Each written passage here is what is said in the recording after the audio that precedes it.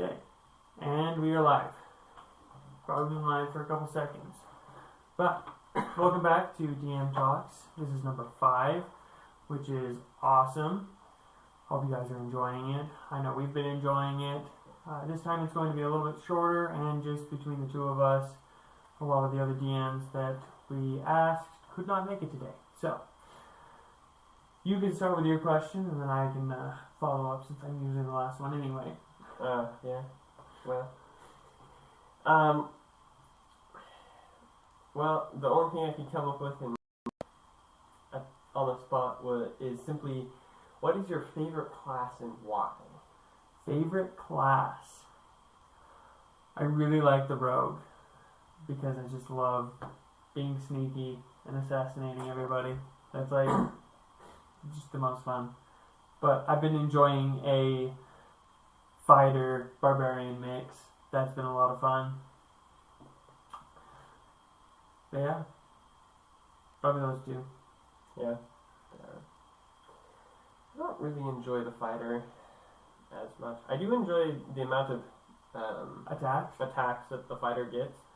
Other than that, though, I don't enjoy most of their stuff. I feel like most of their subclasses are just kind of nerfed too much and could be better. They could be, but they do a lot of damage. Just because they have so many hits. Yes, exactly.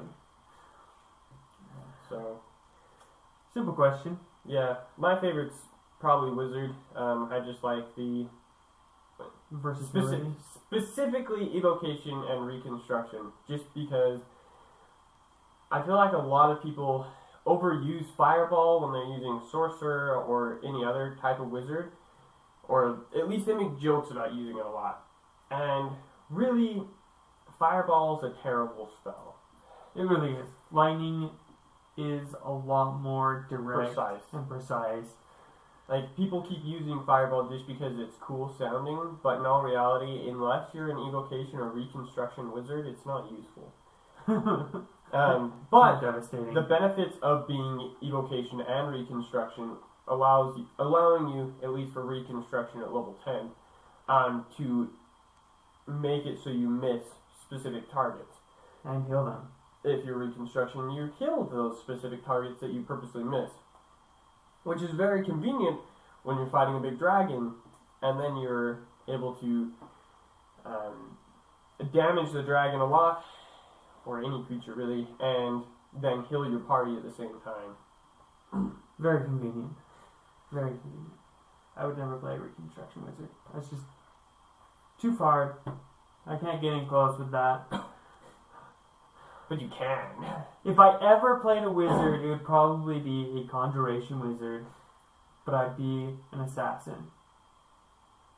I just feel like it would be a weird mix, but I'd just get in there, conjure my blade, stab the person, get out.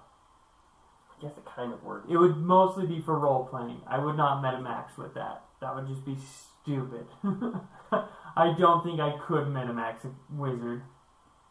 I've tried, though. Okay. I just succeed on accident. Yes, no kidding.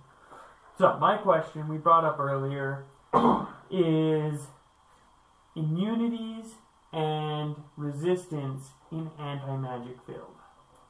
Because you have, like, the lich, who's immune to all damage that isn't magical. Then you have the vampires, who are resistant to all non-magical attacks. You also have, like, demons and lycanthropy, where they are resistant and immune. So where is the line for what is, what's the word, nullified in an anti-magic field? Because with a lich, I've looked this up, and there was a couple people that had a discussion online where they said that a lich Such a stupid discussion. cannot take damage in an anti-magic field. Unless the roof caves in on them, then he takes damage. Or if you push him off a cliff, then he'll take damage. But both of those are bludgeoning damage. And so in the stat block, it says he is immune to bludgeoning damage, so it really wouldn't hurt him.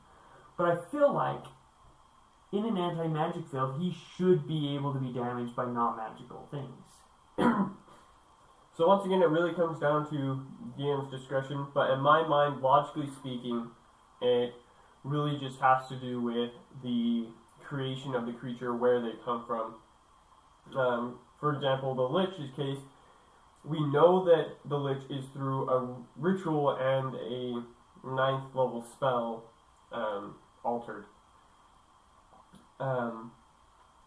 To be able to gain that power of being immortal and being able to come back from the dead, basically. So, in the end, his power and his immunities and his undeath is still considered, or can be considered, magic. It's not like a curse from a god or something that is created that way. He's not quite artifact grade.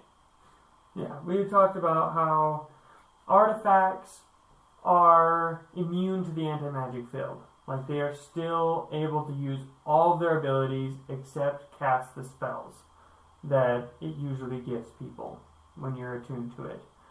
So we came to the conclusion that if they are imbued with so much magic, that's what it makes them immune to things, that it would be nullified, if not just reduced to like a resistance instead of an immunity. So things like liches would lose their immunities because it is literally their magic making a bubble around their body that doesn't allow anything except magic to come through. But things like a vampire... Ooh, actually, I just had a thought. One second, let me grab the book.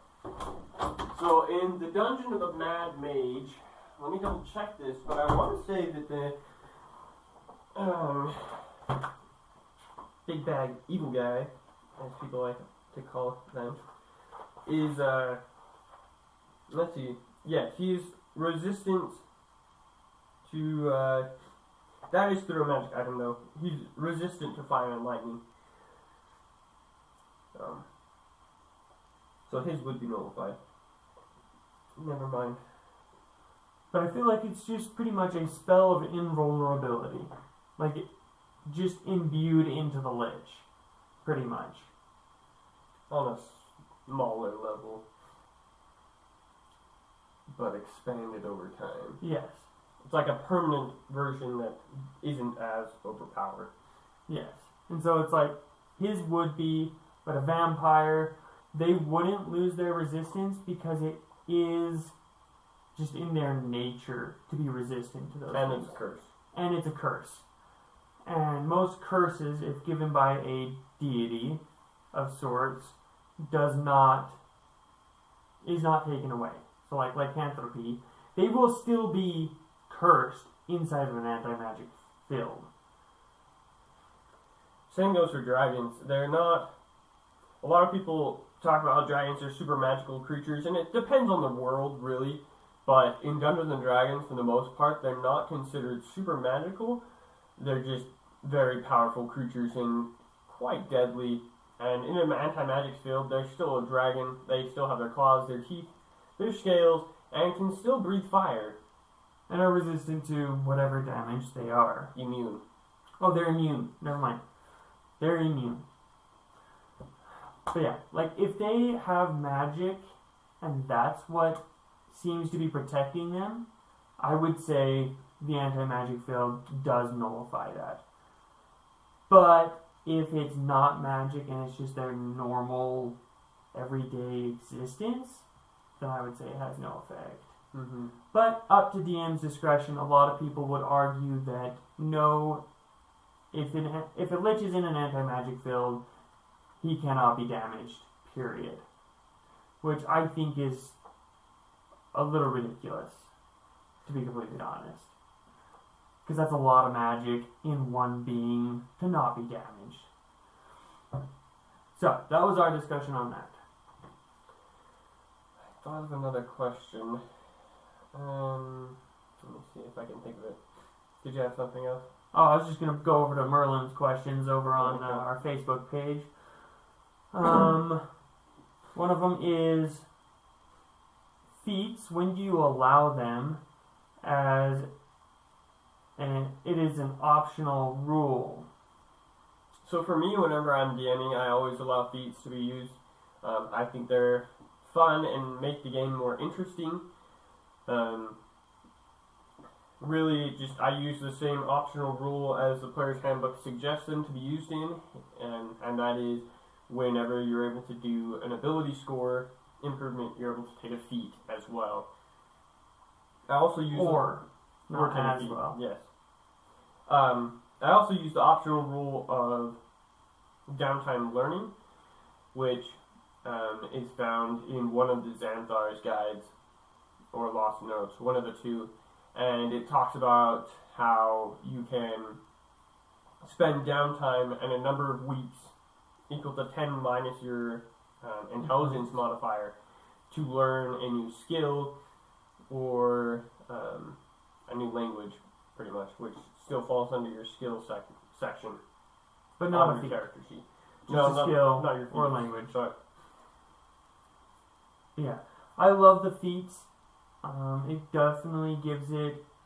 You can use it for a roleplay path, but whenever I go with feats, I always go for metamaxing. I love using those. Because it's like, yes, you can up your skills and your scores, but just being able to hit more and hit harder is just way more fun. So I enjoy the feats. I would suggest it. There is that optional rule where every time you level up, you have to spend a certain amount of time to learn the different feats that you've gained in the level. I never play with that because it just would be too much downtime and my characters are always fighting. Yeah, for the most part, neither of us are very good at using downtime.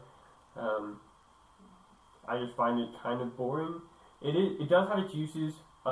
When I do use downtime, it normally ends up being more of a, okay, after this session, since we've just gotten back into town, we're going to take a certain number of weeks. Just tell me, think about it through the week before we meet again, and then tell me when we get back together what your character did during their downtime so that we can roleplay that out the next session. And I don't normally spend much of a session on it, just almost like an opening scene. Okay, this is what you did for this number of weeks, and then we're going to go back into the fun parts. Yes. And sometimes when you've got no downtime, like in our campaign, where it's just constantly one thing after another, where they could take downtime, but they have that time pressure to keep going. So that was really off track, but we do enjoy feats. I do suggest them because it gives your character more options. Especially if you're a wizard wielding a glaive and you don't get to add your proficiency bonus and your strength is 2, so you got an attack of 2 and no proficiency bonus. I would suggest the Weapons Master, or whatever it's called. Mm-hmm. Okay, so there's that one. Did you think of your next question? No, I didn't think of another one. Oh, okay, fine. It flew from me. Oh, okay. We'll go to the next one then. Short rests. And this is also from Merlin. How can a DM plan them, and how can players use them? Honestly, I never planned for short rests. Neither do I. Normally, I just leave it up to the players, because really a short rest isn't something that the DM initiates, or in my mind, he shouldn't. He shouldn't be telling the players, okay, you guys are low on health, you should take a short rest. Instead, the players should look at their character sheets and be like, okay, we just had a big fight, and we need to find a place to rest. We need to recover hit points. For a warlock, I need to recover spell slots, also for wizards.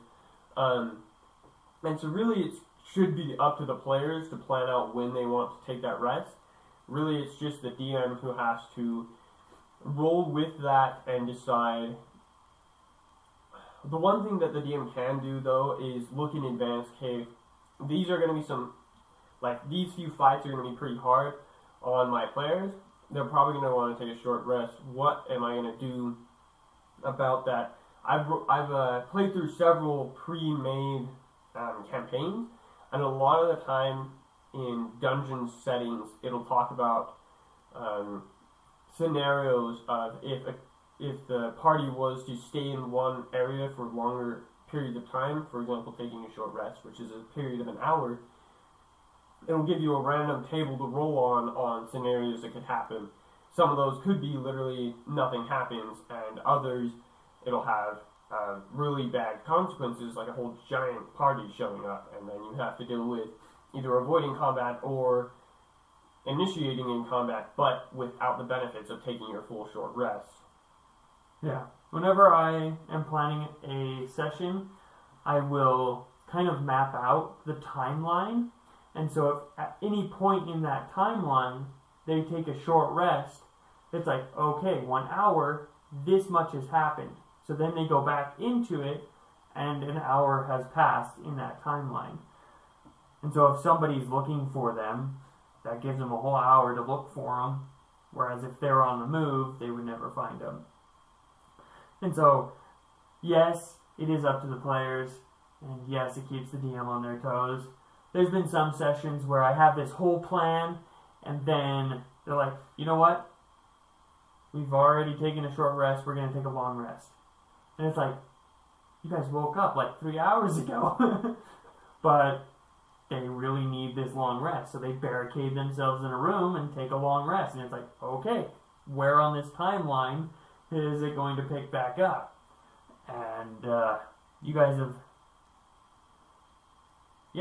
reached that part where that whole scenario where the Drow Raiders came in to that village, I had that plan for them to be in the village taking a long rest that night. But they weren't in the village, they were down in the lair. And so it's like, okay, they come, they took all the people. And so sometimes you just have to be ready for short rests and long rests to come out of nowhere. Yeah, that pretty much sums it up. And in a lot of quests, we don't even use short rests. Sometimes we even forget that they exist. Sometimes it's like, okay, time for a long rest. It's like, we can take a short rest. Oh yeah, we can do that. I feel like that comes out of the way that we've started playing D&D with less roleplay. And I think that's where short rests come into handy, is more of a roleplay based world where you're actually more a part of the world and less just like running around killing big monsters and then hiding. That is true.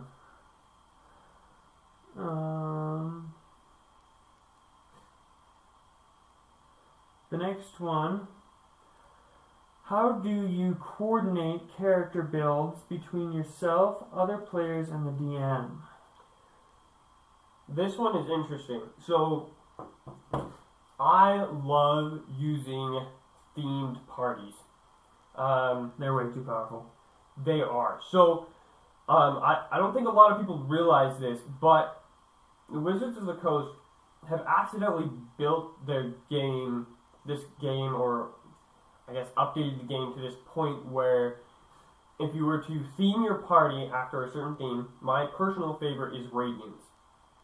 So if you theme your party after Radiance, you have the Sun Soul Sorcerer, you have any Cleric, you have the Reconstruction Wizard, you have a Paladin, you have the Divine Herald Rogue, I believe there's a form of Barbarian as well. I can't think of the word. There's a form of Barbarian, there's the Assassin, Divine Herald Rogue. Yeah, that one. Yeah. So basically you have this whole party that you can build based off of the Radiance theme. Oh, there's the Celestial Warlock. Oh yeah, Celestial Warlock. And in all reality, Reconstruction doesn't quite fit in Radiance. Well, he kind of does. He gets some cantrips and spells from the Cleric spell list. That's why I fit him in there. So does the Celestial Warlock, which is why he's in there. And because his name is Celestial. So, you were able to build this party of Radiant fighters. And the reason why that party is so overpowered is because every single Radiant subclass has some form of healing for the most part. I don't think the Celestial Sorcerer does. Sun Soul. Oh, the Sun Soul Monk is the other one. Oh, the monk, yes. The Monk and the Sorcerer don't necessarily have healing, but the rest of them pretty much do. I thought the monk had like a laying on hands type thing. Not that one. That's the Way of Atonement. Oh, yeah. Or Empathy. So basically all of them are able to heal, and then all of them are also able to deal radiant damage. And nothing is resistant or immune to radiant damage. Unless you are a Celestial Warlock or an Angel. And you usually don't fight those when you're If you're Celestial. If you're a Celestial themed party, you're going to be hunting demons, and some of which have vulnerability to radiance, which means you are dealing a ton of damage to these poor guys. Especially if you roll a critical with a Divine Smite of 4th level. Yes. So 3rd level. Really, I love themed parties. The other themed party I've done is a bunch of Dragon fighting. Yeah, a Dragon Hunter group. That one was really good too. They all were heavy hitters built around fighting one single opponent and dealing massive damage to that opponent. And it went really well. Other than that, I do enjoy having, in that particular dragon fighting group, Alan and I combined a monk with a fighter so that his monk could get around and my fighter could get up close, and we could always have the ability to flank, giving us, using the optional rule, giving us advantage. And if you are familiar with monk and fighter, you know that they hit a lot. They make both of them can make 4 attacks at max level. Monks can make 4 attacks at 5th level, but I digress. Yeah. So they're both making 4 attacks on either side of a dragon or any other creature, which means that they both have advantage. That means they're going to hit most of the time, even with high armor class. So that's why the Dragon Slayer party also worked really well. Yeah. Coordinating is awesome, but doesn't work too well for roleplay. Well, if you're going... Sort of. So, theme-based groups isn't very good for roleplay. It could be, but it's really good for metamaxing. Yes. Coordinating things like Mirth and Garnet, where they're brother and sister, I think is an awesome aspect. Zestra and Gildal were also sort of coordinated, where Zestra has just been following Gildal all over the place. So there's that little bit of coordination.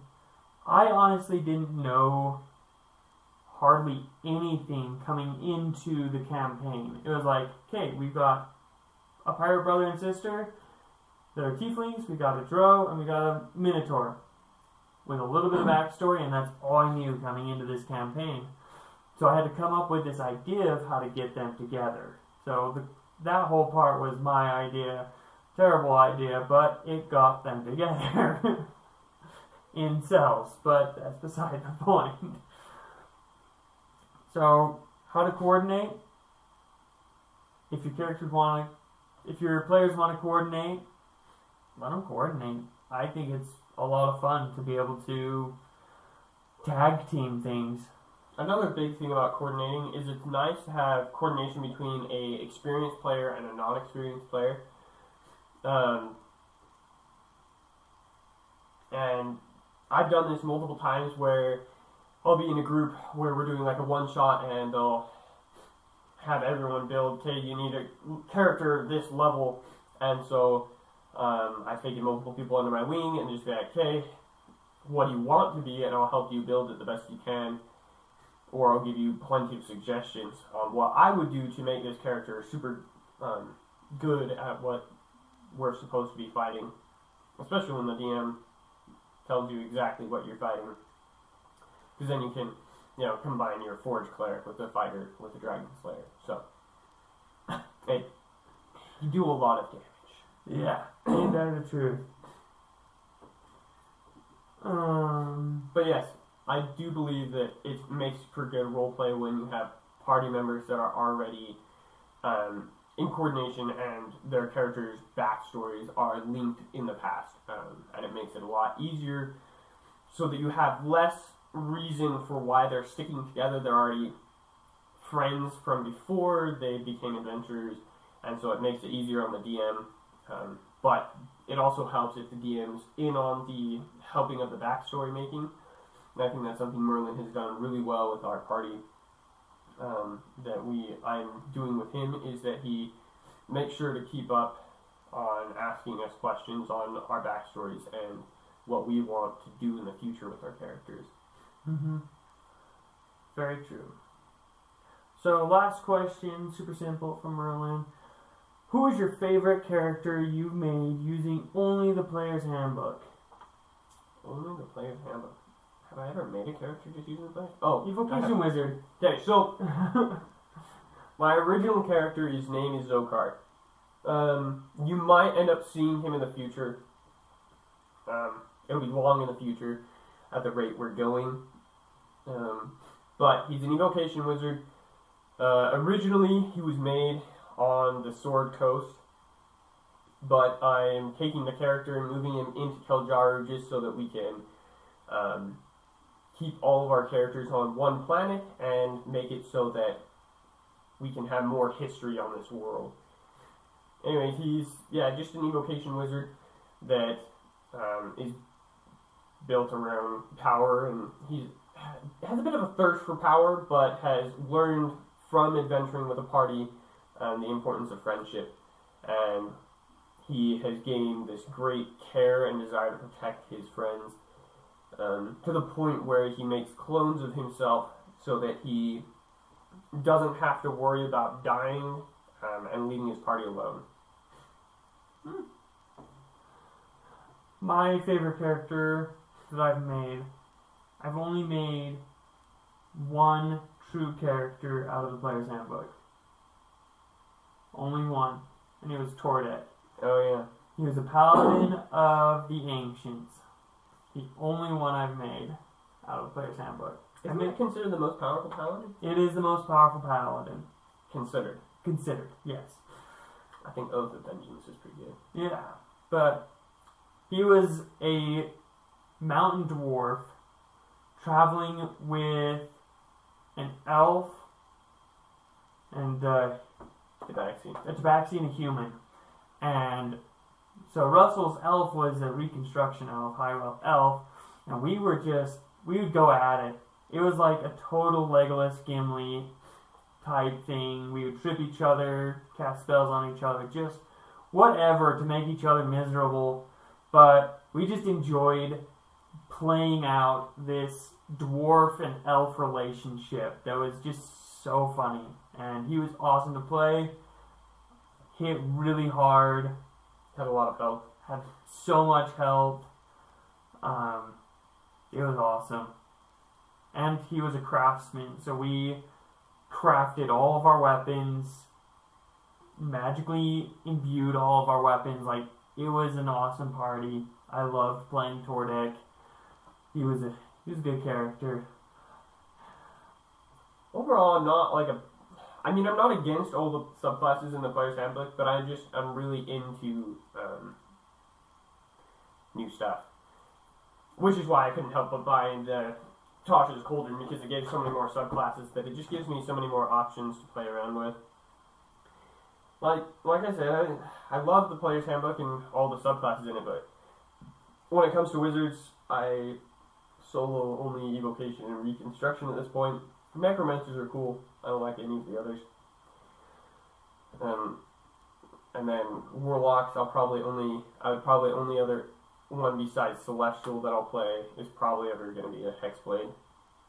I just love the fact that Celestial Warlocks can heal, so it comes in handy. I have nothing against the subclasses in the player's handbook, but we've got, 6 books that have other subclasses, 6, 7 books of them. And so when we sit down to make a character, we can, instead of like, this is close to what I want, we can dive in and find exactly what we want. And if we can't find exactly what we want, we create our own subclass pretty much of what we want. Mm-hmm. Or class altogether. I've done that myself. Yeah, we built classes, we built subclasses. Or if, that's not able to do it quite well without becoming overpowered, another thing we do is just make magic items or spells that allow us to do the things that we want to do. Oh yeah. I enjoy making magic items. I enjoy making spells, if I would take the time to do it more often. Also I love making spells. Yours are inconveniences. I have maybe 2 damaging spells out of like 10 or 15 spells that I've made. I only have 2 damaging spells. All the other ones are mere inconveniences. I would hate if any of my players use them on my bad guys. Like, they'll just suck. Yeah, it would. Wait, would you hate more if your spells were used on your guys or my spells? I'd have to look at your spells. I've got some really inconvenient spells. Yeah, mine are just heavy hitters. Yours are heavy hitters, but mine are just like... My spells involve a lot of math, that's why I doubt anyone's going to use them. See, I would rather my giant demons to be hit a lot rather than stunned a lot. Or teleported. Or teleported, which will not happen. Ever again. Not that they know. Yes. Well, just know that it does happen, and it shouldn't have. Yes. That's okay, though. Your mouse died, didn't it? Oh, there we go. My mouse fell asleep. Okay. Thank you for watching. Subscribe. Watch all of our other videos. They're coming out twice a week. Let us know if you have any other questions. Let us know your thoughts on the resistance and immunity of liches and any other creature that you can think of in anti-magic fields. We will post this one on the Facebook specifically so that you can see that and comment on it. So, have a great day. We love you. And end stream.